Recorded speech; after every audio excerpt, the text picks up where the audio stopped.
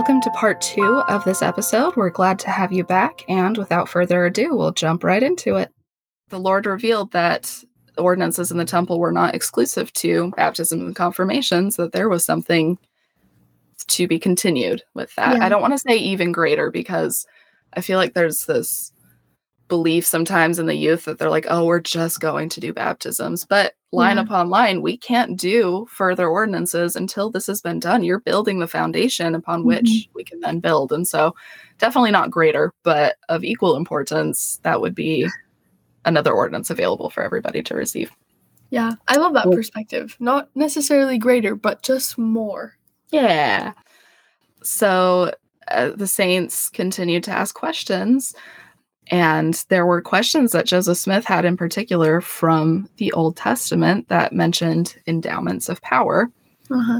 And he received a revelation. He was able to present to the saints an endowment session, which would be a time to learn about God's plan and to make covenants. These sessions included washing, anointing, clothing, and covenant making. And so the dedication of the temple would need to include a solemn assembly, which I have kind of defined here that the term solemn assembly was used in the Old Testament to describe gatherings of people during the Passover and the Feast of the Tabernacles of important moments, spiritual moments. Because the dedication of the first temple in Jerusalem during the reign of Solomon took place at a time of solemn assembly, the term also had an ancient connection with temple dedication. Solemn assemblies continued after the Kirtland Temple dedication, often as dedication ceremonies, but also on other significance, such as sustaining a new church president or to accept additional revelations into scriptural canon. Church leaders have also called for solemn assemblies on other sacred occasions, including the dedication of the conference center. We were able to participate in General Conference with a solemn assembly a few years ago. And so it's always when something sacred has been revealed that the people can gather together in this assembly. And so Joseph was able to have a solemn assembly on the upper floor of his store. I think he was a little bit aware that his life was coming to an end. I don't know by how much. I don't know if you have any thoughts about that, but it sounded like he knew that with some urgency, he needed to prepare people to participate and know how to officiate in the endowment ordinance. And so his store, they tried to make it resemble the interior of the Kirtland Temple that was being built as much as possible. He gathered 9 men that he trusted and instructed them in the principles and order of the priesthood. He recorded that they also attended to washings, anointings, endowments, and communication of the keys pertaining to the Aaronic priesthood, and so on to the highest order of the Melchizedek priesthood. This meant that they were then able to administer these ordinances to Joseph and Hiram. Joseph explained that there was nothing taught to these men that other saints, including men and women, that they would not be able to learn as soon as they were ready and a proper place was prepared. So this was the first example of an endowment session. Now, we read about in the Old Testament, there are 2 particular instances that come out to my mind. There's Jacob, who went into the wilderness and wrestled with an angel, and he came out with a different name. It's very vague, but someone has proposed it's very likely he received his endowment in the wilderness, and that was why he was able to receive a new name for himself. My second instance was the Mount of Transfiguration, which was likely an endowment of power for Peter, James, and John, just to be there and receive a knowledge of God's divinity and personally learn of it.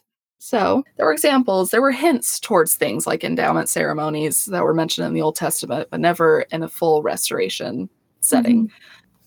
Before I get to that, though, sorry, I'm talking a lot, so if you have anything you want to say, please feel free. You're good. I love it.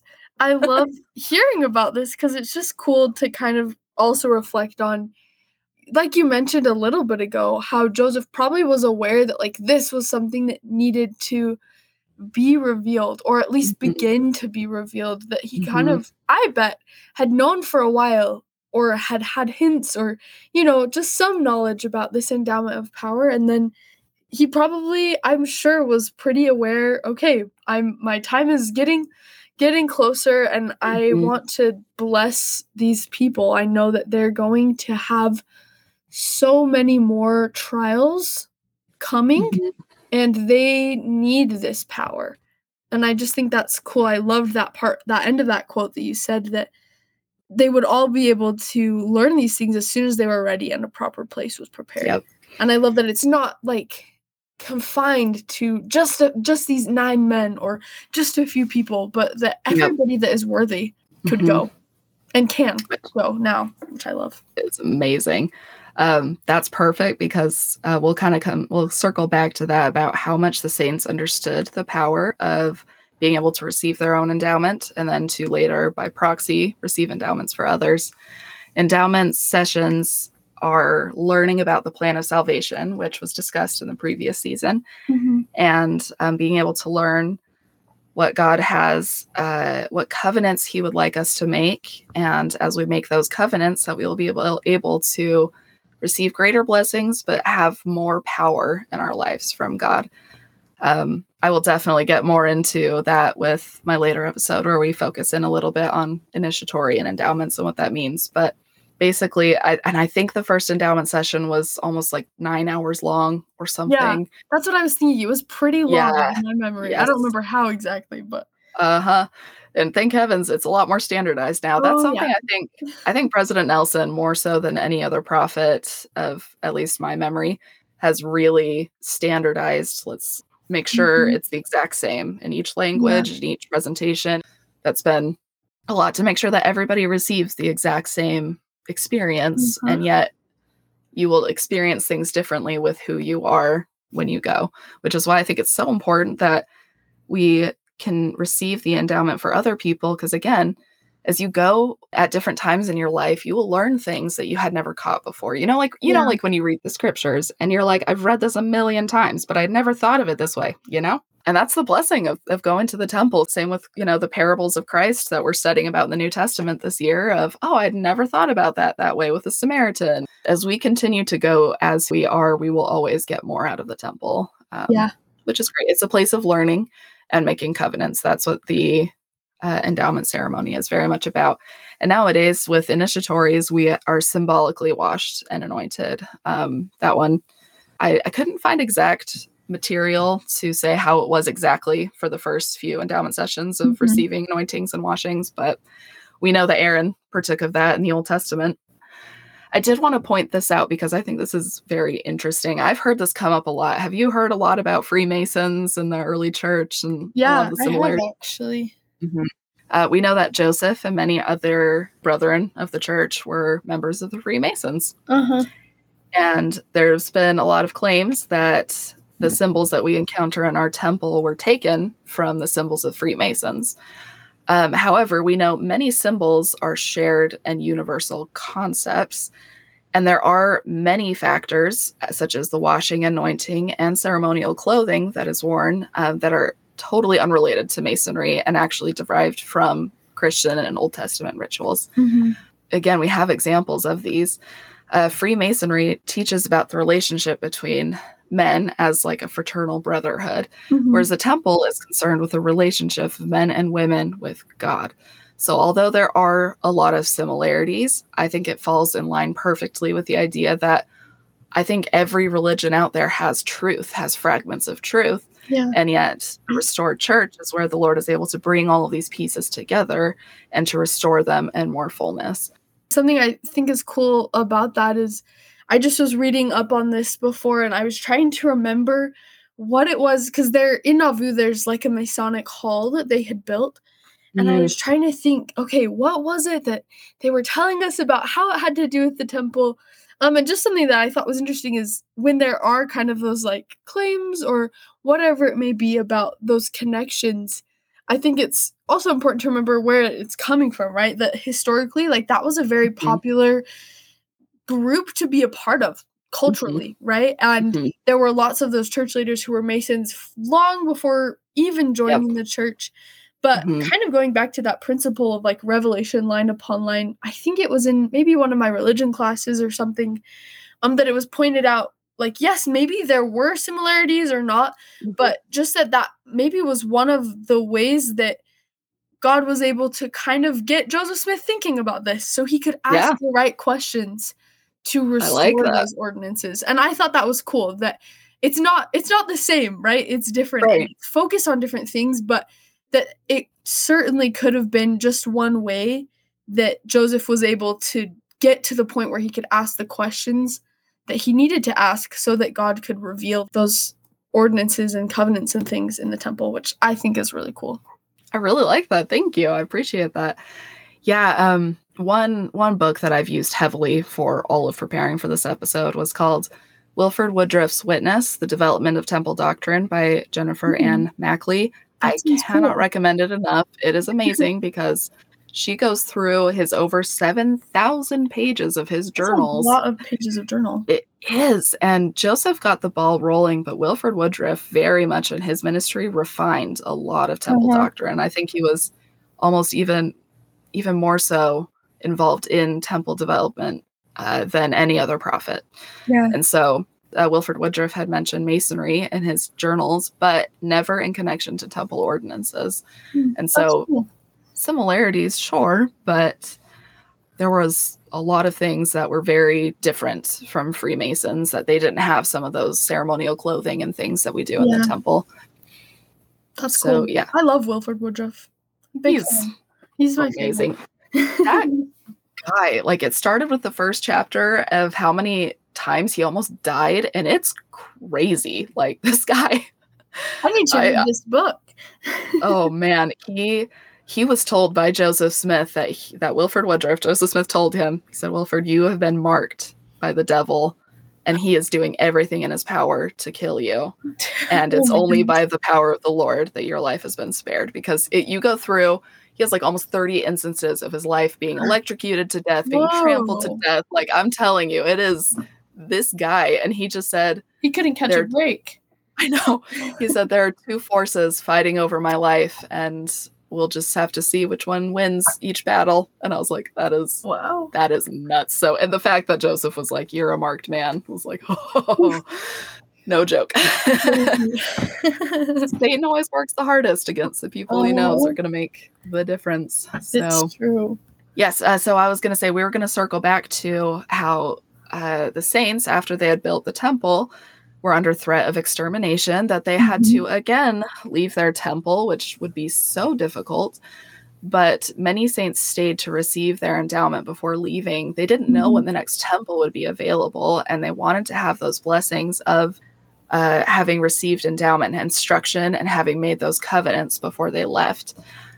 I love that you had this. This is my little favorite story to tell. Do you want to go ahead and read it? I would love to get more of you. I would love to.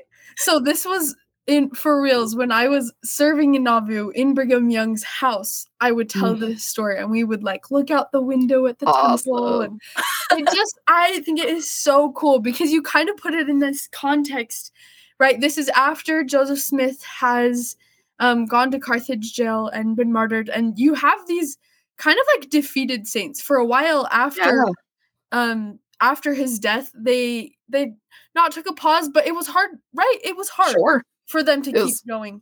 What was the future going to be? Exactly. Like, you don't know who's next. What's happening now? What are we supposed to do?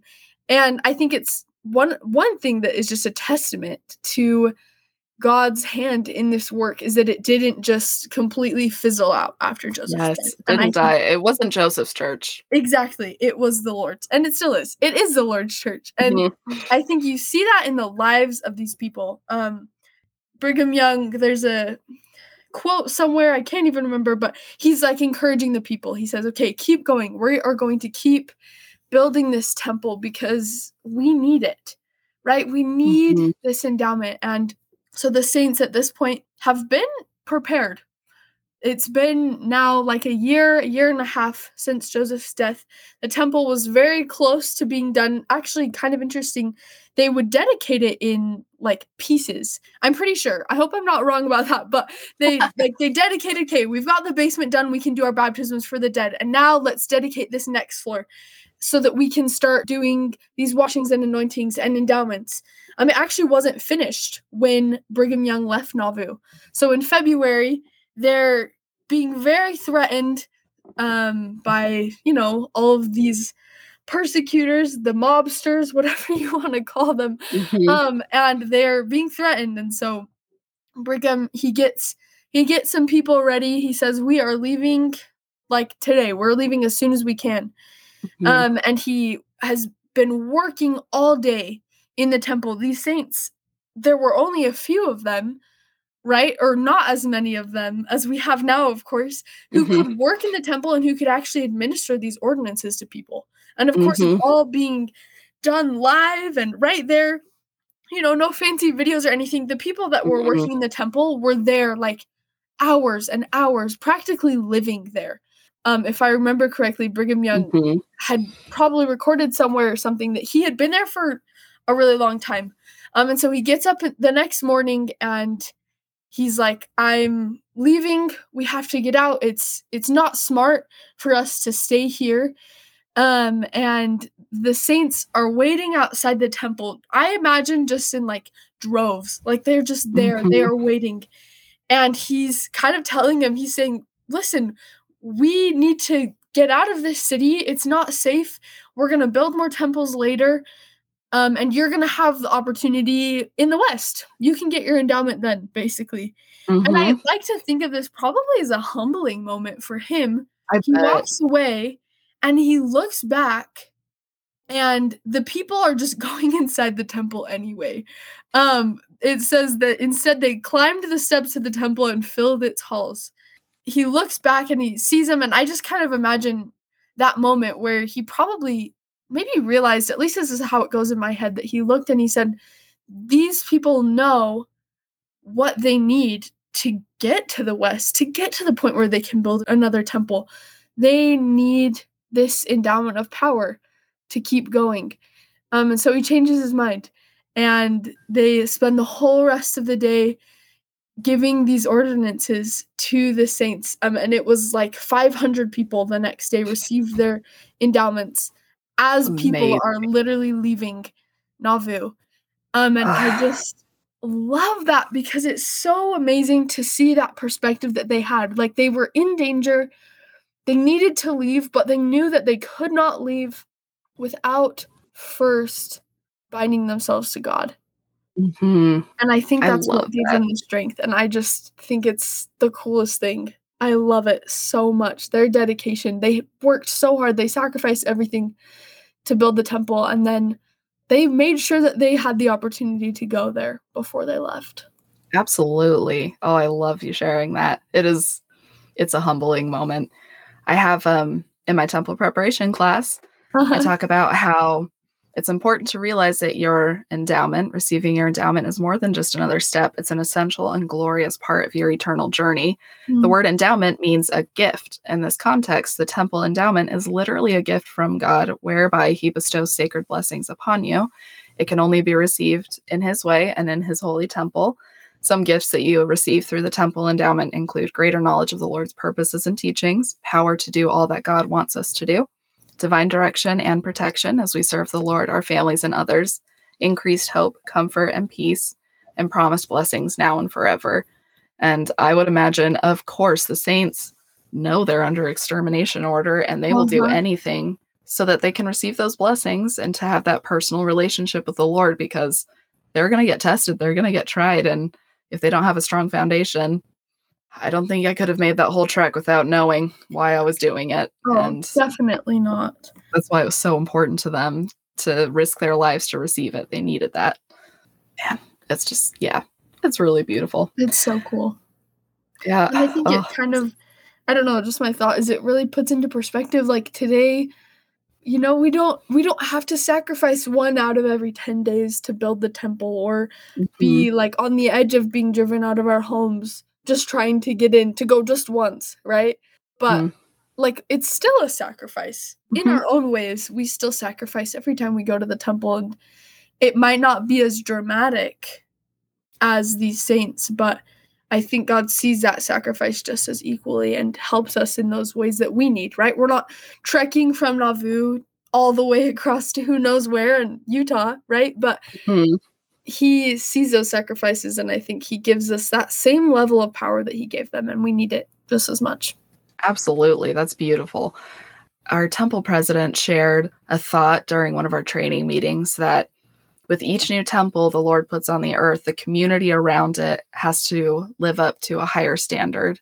And they Love kind that. of rise out because a lot of them become temple workers. Yeah. We may not be going on a trek, but the world is a very dark and scary place. And when we go to receive more knowledge of the Lord's plan, it can give us hope. And we bring that into the communities that we live in and the people that we work with, that whether they're members of our faith or of other faiths, they can see that light that we have in our eyes, that we're able to shine with more hope than I think otherwise. I can't imagine going through this life without having some of these promises that we receive in the temple.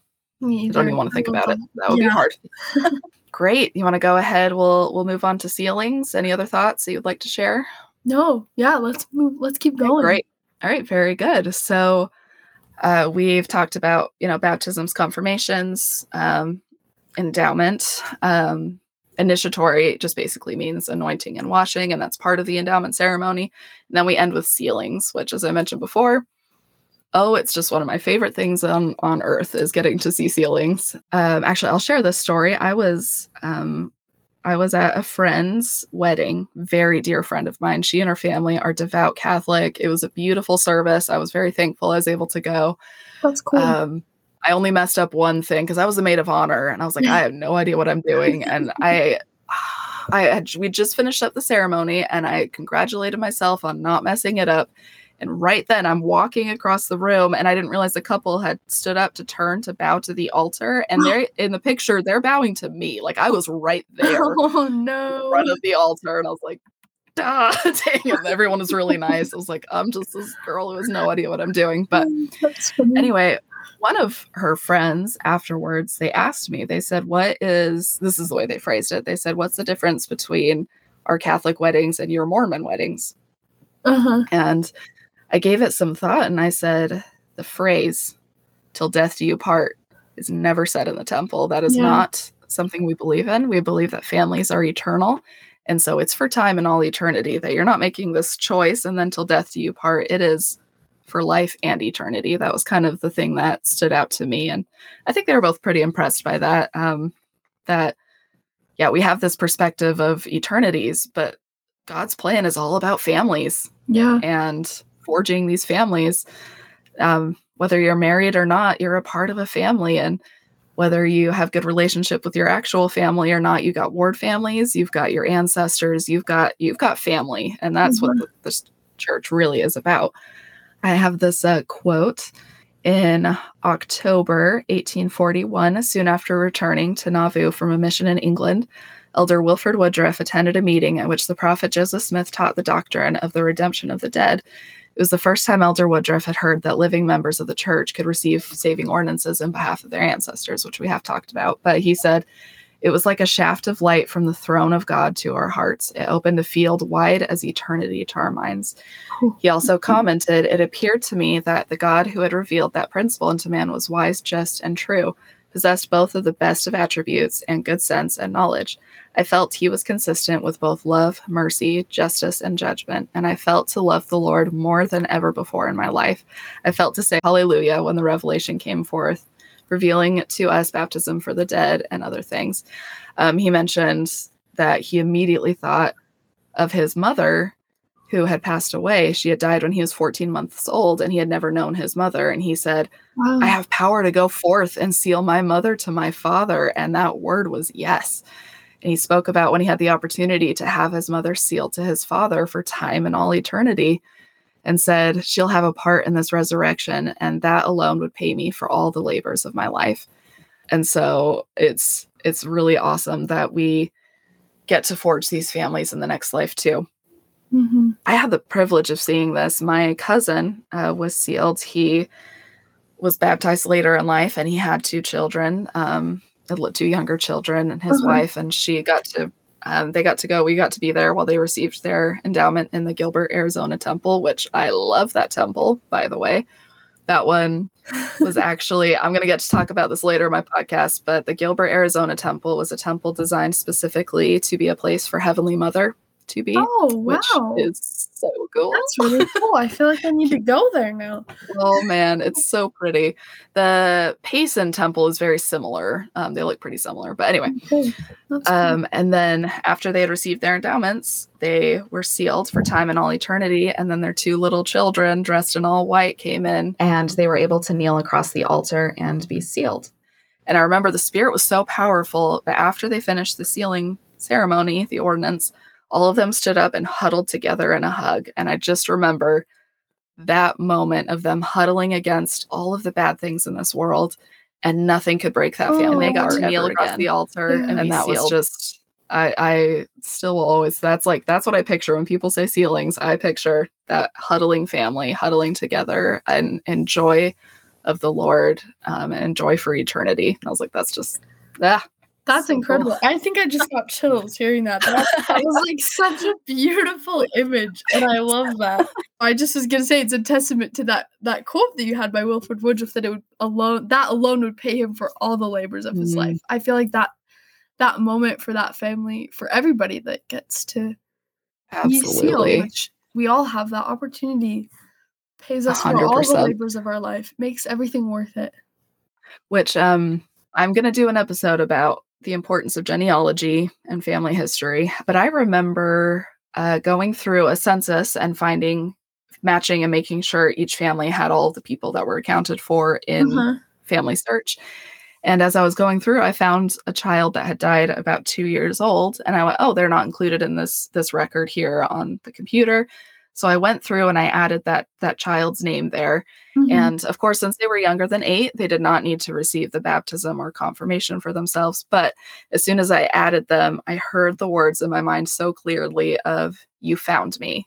Thank you. That's really cool. Just like, this child has been needing to be sealed to their family. Wow. And that just was a testament to me. I just remember that has always stuck with me. That when a husband and wife is sealed for time and all eternity, that all children they have after that are born into that covenant that they make when they are sealed together. But for families that have children that they were never able to be sealed in life, that all of those children will have the privilege to be sealed to their parents as if they had been born in the covenant, basically. It's a good promise to me. The Lord will know that not all of his children will have the opportunity to be married in this life. It's fun. It's great. That's my personal favorite. I had to tell my mom the other day, I said, with how young all the young men are, or like young single adults in my ward are, I'm either marrying a millennial or a millennium, because there's nothing in between. It's rough. Of the two. Life.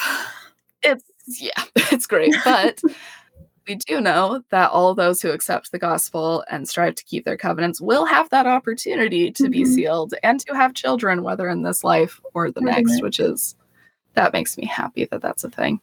I love that. So now the saints had this opportunity when they were able to build further temples to be sealed together for time and all eternity, to be sealed to their parents, grandparents, and every temple by the altar has mirrors on both sides, so that as you look and they reflect each other infinitely, that's supposed to symbolize the link that you're being in your family that has passed on to your family that's coming someday, that you're a link that binds them together. And that's what sealings are all about. But we can't really talk about our religion without mentioning polygamy. That one is a big question that a lot of people have. And that is something that I think the Saints book particularly did a beautiful job covering the ups and downs, the ins and outs of this. And so we won't be able to dive too deeply into this, but in terms of sealings in the temple, a lot of sealings were performed for polygamy marriages, basically. We do know that throughout the Bible that the Lord had commanded for someone to be able to take multiple wives and to bear children in righteousness. We know that happened with Abraham. We know that happened with many people out there in the scriptures. And we do know that when the saints settled in Salt Lake, that they needed to raise generations in righteousness to walk uprightly before the Lord, and that it was important that so many women had become widowed during the trek. It was brutal. And so for some women to be able to join other families to make sure they were being taken care of too. Not all plural marriages were performed physically. Many plural marriages were done by sealings, because we believed that everyone has the right to a sealing, and some people wanted to be sealed to families for eternity. We know the Lord will work out all of this in the next life, but many sealings that were performed were done spiritually only, and that the people would never live together or have children together, but their sealing had been into this family. Does that make sense? Am I saying this Yeah, in no, any I way that love makes that. sense? Good. I Okay. love that perspective too, kind of going back to we were talking about sealings a second ago and how sacred it was to them when that Mhm. was revealed, right? I imagine their excitement learning about baptisms for the dead was incredible. They're saying, "Yes, they can be saved." Another thing on top of that where it's like not only are they saved, are they able to come back to be with God, but we can be together. And I Mhm. think that that was probably just like the most divine revelation. And so I think in relation to polygamy, something that we talked about in one of my classes once was just about how really they're revealed that ceilings are a thing, right? They're Mhm. instructed about them and told about them, and then kind of their goal. I think it's important to remember their perspective, right? As they were establishing Nauvoo and all these places, in their minds, it was very if you read the Doctrine and Covenants, I feel like you see a lot of times, "I'm coming quickly," right? And he still is. But I think especially at the beginning of the church, it probably felt like this was like an immediate like, "We need to get ready for this to be happening, and we want everybody to be sealed." Mhm. And they didn't have the records or the things that we do now, Mhm. and so I've heard and, learned a little bit just kind of about their perspective, and I one of the things that I like when we think about polygamy, and there's we could probably you could do a whole podcast on I'm polygamy. sure I could. And there's so much information in on the church website. There's articles Mhm. and all sorts of things about it, but they were seeking to let as many people have the opportunity to be sealed together as possible. And I kind of like to think of it, they didn't have the records we have now, and so their ceilings were like horizontal instead of vertical. Mhm. Does that Mm. make sense? Like, I now like when we that. are trying to do ceilings, we say, "Okay, let me go back and see how far I can go. Let's seal back." But Mhm. they didn't have those records. They didn't have all of that Mhm. information or really even that proxy work. And so how can we connect Joseph Smith and Heber C. Kimball and Brigham Young's families? How can we all Mhm. be connected? Let's perform these sealings.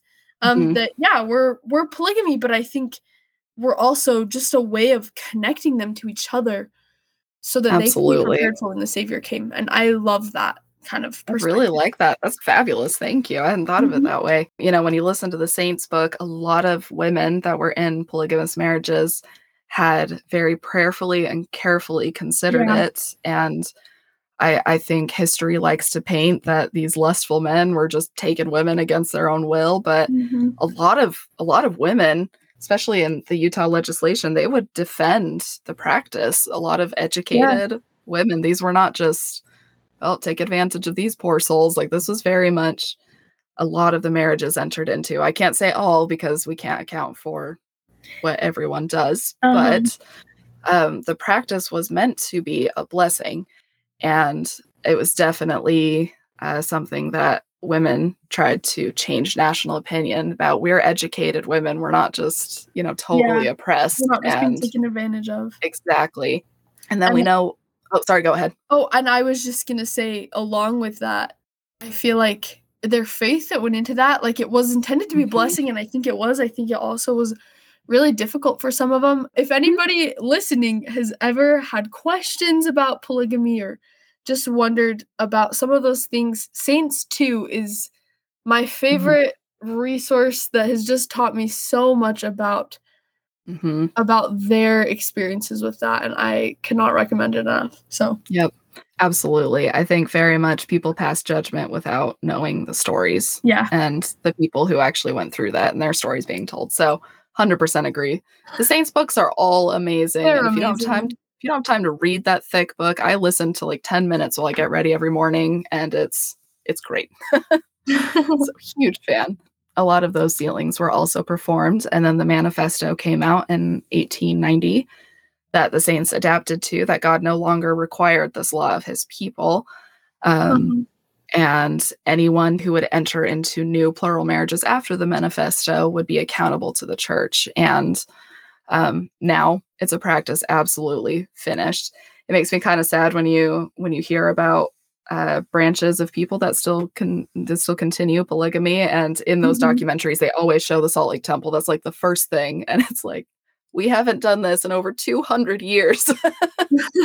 Stop showing our Yeah. temple. We don't believe this. It's just, Uh-huh.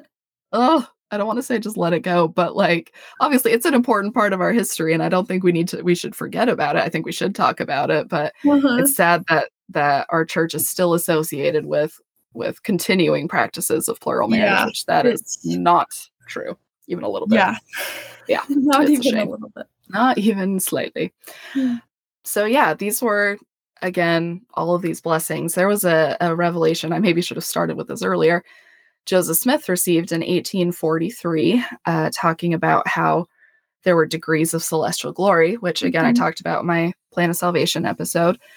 But we believe that in order to obtain the highest degree of glory and to live with God for eternity, to have our families there, to continue to create families, you would need to have all of the ordinances of the temple received. And I strongly believe that there are ordinances that we have not received in this life that we will continue to get to receive. I don't think the ones Mhm. that we have in the temple are all that there is to it, but we have been assured by the Lord that those ordinances are all that we need to have in this life. And then we'll continue to make covenants. And so that was, again, just that essential for people, for your loved ones, for yourself to receive celestial glory. These ordinances need to be performed. And that's why I think it's so merciful the Lord has revealed that, so that we have that chance to continue in that work of building up the kingdom of God. But we believe that every child of God will have the chance to have these ordinances performed on their behalf, and then to be able to make that choice of if they would like to accept those ordinances or not. Yeah. God is just not cruel. He's not going to destroy everybody. I remember having the impression when I was a kid that the God of the Old Testament seemed so angry all the time, because it talks a lot Uh-huh. about like destructions, right? But as I was rereading the Old Testament last year with my family, I was like, I think it's so merciful that he sent prophet after prophet after prophet to Yeah. prophesy repentance. Like, this is the full degree of mercy. They got every chance They got before they got every destroyed. chance. It's like, if Um, you haven't figured this out yet, then they be dumb or just not listening. Because I was like, yeah, no, none of these came by surprise. The Lord uh-huh. prophesied It's not like it was a sudden constantly. thing. It was No, he warned them. He said, "You know what's gonna happen." it's like 500 years of warning them, and then it And happened. Yeah, so then anyway, um, that's just the hope that we can end on, that the temple provides us for everyone, and that the Lord will make sure that no one is left behind. Do you have anything you'd like to say? I'm going to kind of wrap up on this quote, but if there's something else you'd like to add about anything we've discussed, feel free. yeah, I feel like just I guess a recap, I just think it's amazing how merciful God is. Just like you were saying, he wants every single one of us to return to be with him, and that's what the temple is all about, and that's why he has inspired his prophets you talked about even in the Old Testament and up till now to be able to help as many of his children come to him as possible, and that line upon line, just that little bit by little bit, he has led us to be worthy of the temple, and we get to have that blessing, and I think it's just amazing, and I'm so grateful for it. So, Absolutely. Thank you. yeah. Yep. I want to end on this quote. So I added a little bit of my thoughts that we now have the ability and responsibility to perform these ordinances. And it would be so regrettable to pass through life and through the veil and to see our ancestors and have them ask why we didn't do anything for them when we Mm, had the chance, when we had our whole life to go to the temple and provide the ordinances for them. And yeah, like I said, I'm going to end this quote. We have been called as saviors upon Mount Zion, while the kingdom has been the Lord's. These are glorious principles, to be saved ourselves and to save our fellow men. What a glorious thing. What is gold and silver? What are the riches of this world? They all perish with the using. We pass away and leave them. But if we have eternal life, if we keep the faith and overcome, We shall rejoice when we go upon the other side of the veil. I rejoice in all these things. There is hardly any principle the Lord has revealed that I have rejoiced more in than in the redemption of our dead, that we will have our fathers, our mothers, our wives, and our children with us in the family organization in the morning of the first resurrection and in the celestial kingdom.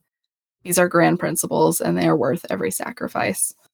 Just very much a call to, please, if you have a recommend, please try to make it to the temple as often as you can. Pray to the Lord. The Lord knows your schedule very well. He'll help you find the time to do it. For those who don't have a recommend, please work towards getting a recommend. Whatever you can do, work on that process towards going to the temple, even just being on the grounds of the temple and feeling the holiness that's there, the space that's set aside, and just think about how you get to be that link in forging your family. It's pretty incredible. That is one of the greatest blessings of the Lord, really, are these temples. Samantha, it was an absolute pleasure getting to discuss this with you tonight. Seriously, thank you so much for your time. Yeah, thank you for inviting me to be on here. I loved it. I never pass up an opportunity to talk about the early members of the church and the temple and all of it. So thank you. Thank you so much for joining us today, listener. I hope that you were able to feel the Spirit today and learn something new. As always, I will post all of the resources used and discussed in the episode notes. If you're interested in learning about more about the Church of Jesus Christ and Latter-day Saints and our beliefs, I will also include a link for resources for that. And with that, I think we'll end this episode. So thank you so much again, Samantha, and have a celestial day.